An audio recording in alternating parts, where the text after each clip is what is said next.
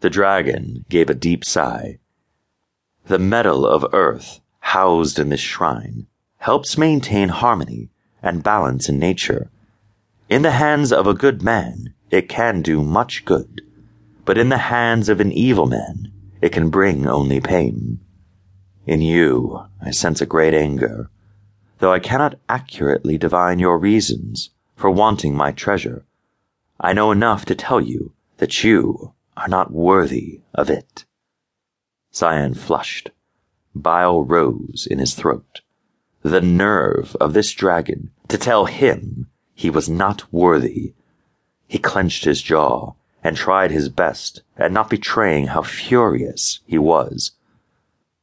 I am terribly sorry if you were inconvenienced by having to come all the way out here and return empty-handed, the dragon continued. Is there any other way that I may be of service to you? Tell me your name, dragon, he requested, not a hint of anger in his voice. My name, the dragon parroted, slightly taken aback.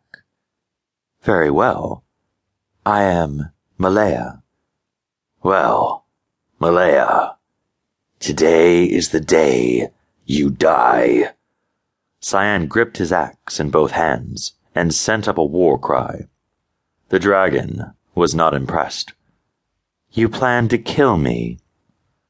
Cyan primed his axe for a sweep, aiming to sever the dragon's head at the base of his neck. He followed through with a half-circle swing that spun him fully around. The axe had failed to find purchase. Malaya had vanished into a cloud of fine soil.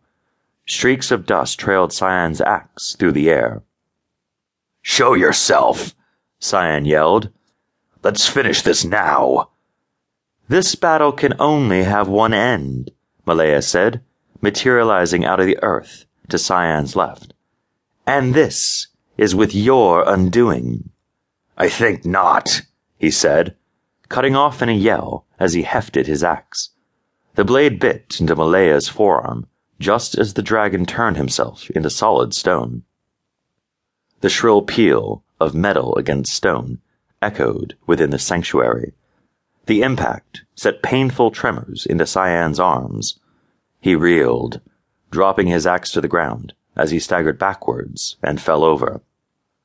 You're too persistent for my liking, said Malaya, reverting to his normal self.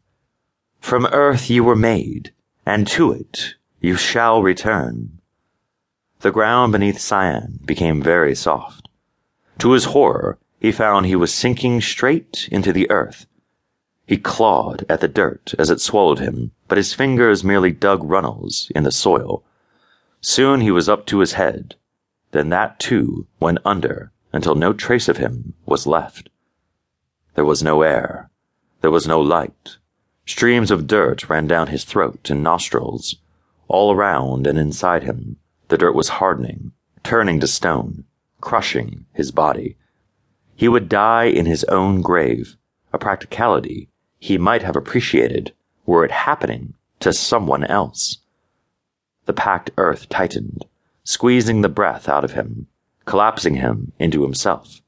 Tighter, tighter, until... Pop.